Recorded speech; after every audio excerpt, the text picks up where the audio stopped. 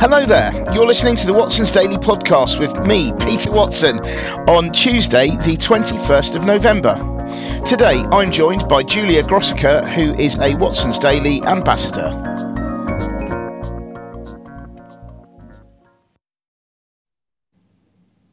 Hey there Julia, how are you doing today?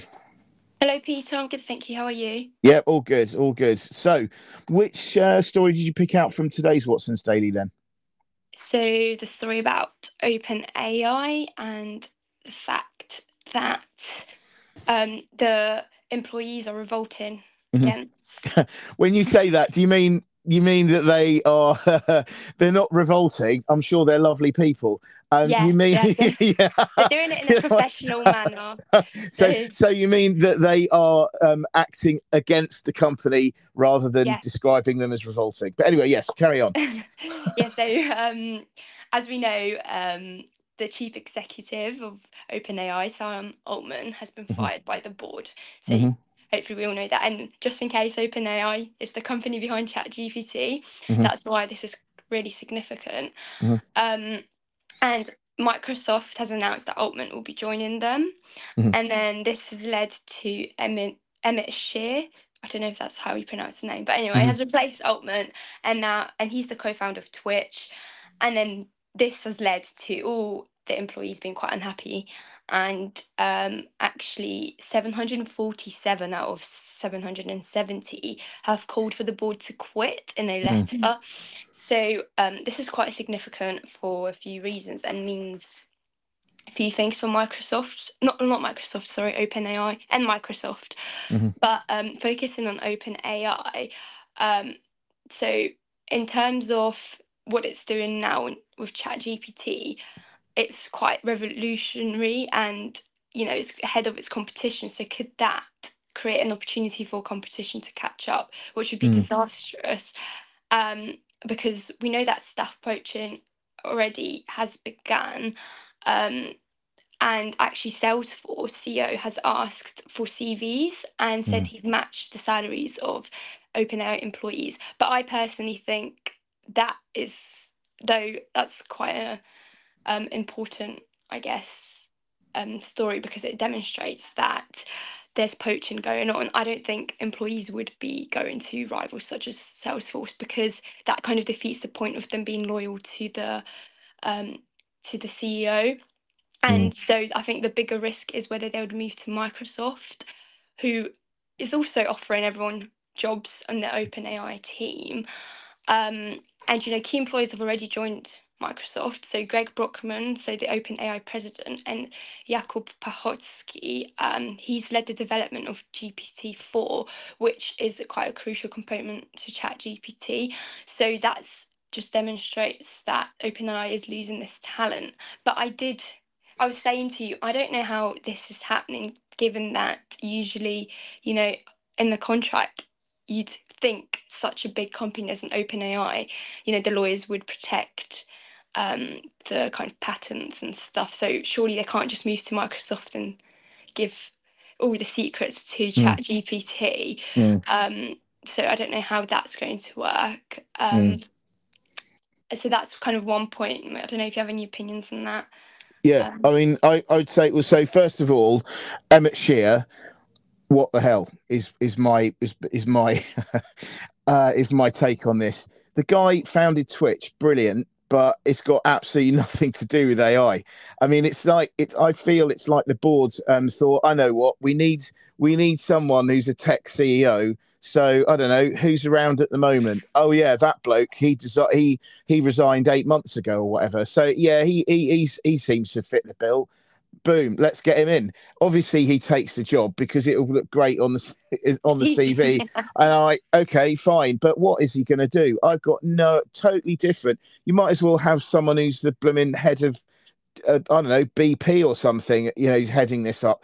I think it's a ridiculous idea. Yeah. Secondly, I totally understand your you know, like how can all those people move across and just immediately start working? I mean, I don't know whether they can. You don't know how long. You would have thought in their contract there'll be a you can't go to competitors. There'll be NDAs, all over the place. I mean, it may be that there could be a delay of maybe 3 months or 6 months or something. I don't know. Um, but yeah, I mean, but then the other thing as well is the fact that you've got 747 out of 770 signing this thing, basically saying we don't believe in you. It does not suggest that things are going to go well there. I mean, Yes. you would have thought that actually, you've got maybe four board members, including one of them, the co-founder, Ilya Sutskever. I don't know if I've said his name correctly, and I apologize. But, that guy, and even he, he actually Shit. apologized Yeah. as well. So, I mean, But then yeah.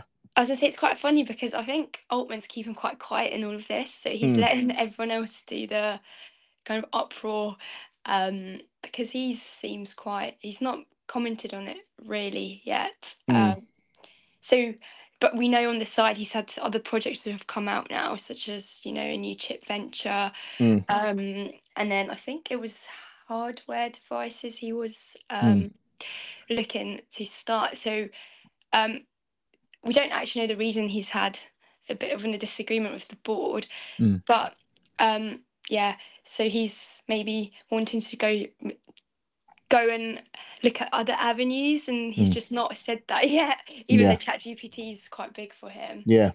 I mean, he's got a load of irons in the fire. I mean, he's got some cryptocurrency thing going on. Remember that thing? It was a while ago now, but it was, I think, something, the orb or something, where you had to look into this orb and it would take a retina scan and you've got some sort of crypto for essentially giving him your data, which I think was absolute madness. But and then he's got something else going on. So he's got various things on the go. He recently talked to Johnny Ive, the guy that was, Mr. Design at Apple, about some kind of AI powered hardware device, which doesn't mean anything because we don't know what it is they're working on. He's got all these little side projects and stuff, so that's all lovely. But the other thing as well to mention as well from all of this is that Microsoft is Yeah. potentially sitting pretty here. It's basically creaming off the best of OpenAI, and yeah, maybe it'll take a while for them to catch up, but they've got the people to do it. They've got the expertise. They've got the deep pockets to do it. Yeah. Whereas in the meantime, the risk is that people are just going to leech away from OpenAI, and the boards are going to be left with no people. So, I mean, that's a major difficulty. But equally, I don't know this, What but can you bring over? yeah, I mean, the other thing is, Microsoft could watch OpenAI with her. Wait till it goes to a really low price or And something, then and then yeah, and then try and buy it. But then, but like you then say, what's the competition situation on that? Not quite sure, but yeah, anyway, it's because regulators could stop it, and yeah. Microsoft already is scrutinized by them, so it might be Mm, another issue mm. for Microsoft. But anyway, do you want to talk about your story? Yeah, just a That quick one, really, about Fisker. So, Fisker is an American EV startup, and basically it managed to lose its second chief accounting officer in less than a month. They just revealed their third quarter results. Fisker is basically at the moment a one-trick pony. It's got its first vehicle called the Ocean SUV, which is which is an SUV. Unfortunately, not an amphibious SUV, which you might think if it's called Ocean you could drive it into the water and then it floats on like a James Bond boat, but no, it doesn't. It just goes on the road, as far as I know. But basically, they lost someone else. This is bad news. I mean, the fact that you've got someone in a very senior finance position going in after a few weeks and going, oh no, I need to leave. I mean, that does not fill people with not confidence. confidence, yeah. No. So I think that one of the things that this highlights is the fact that it is very difficult to actually build and run a car manufacturer from scratch. Now, Tesla was able to get away with it because Elon Musk has this innate ability to be able to convince people to part with vast amounts of cash on an ongoing basis. And over many years, he was sort of, oh yeah, we're not making money, but hey, give us a load of cash because it's coming, it's coming. And it was next year, next year, next year, next year, and for years and years it went like this, and he could get away with it because A, he's Elon Musk, and B, there was no one else around. So, that was the major advantage he had. Fisker don't have that. There's loads of competition now. There's more competition, and it's got one vehicle. So much as though I think vaguely, it's got good reviews and it looks quite nice for an SUV.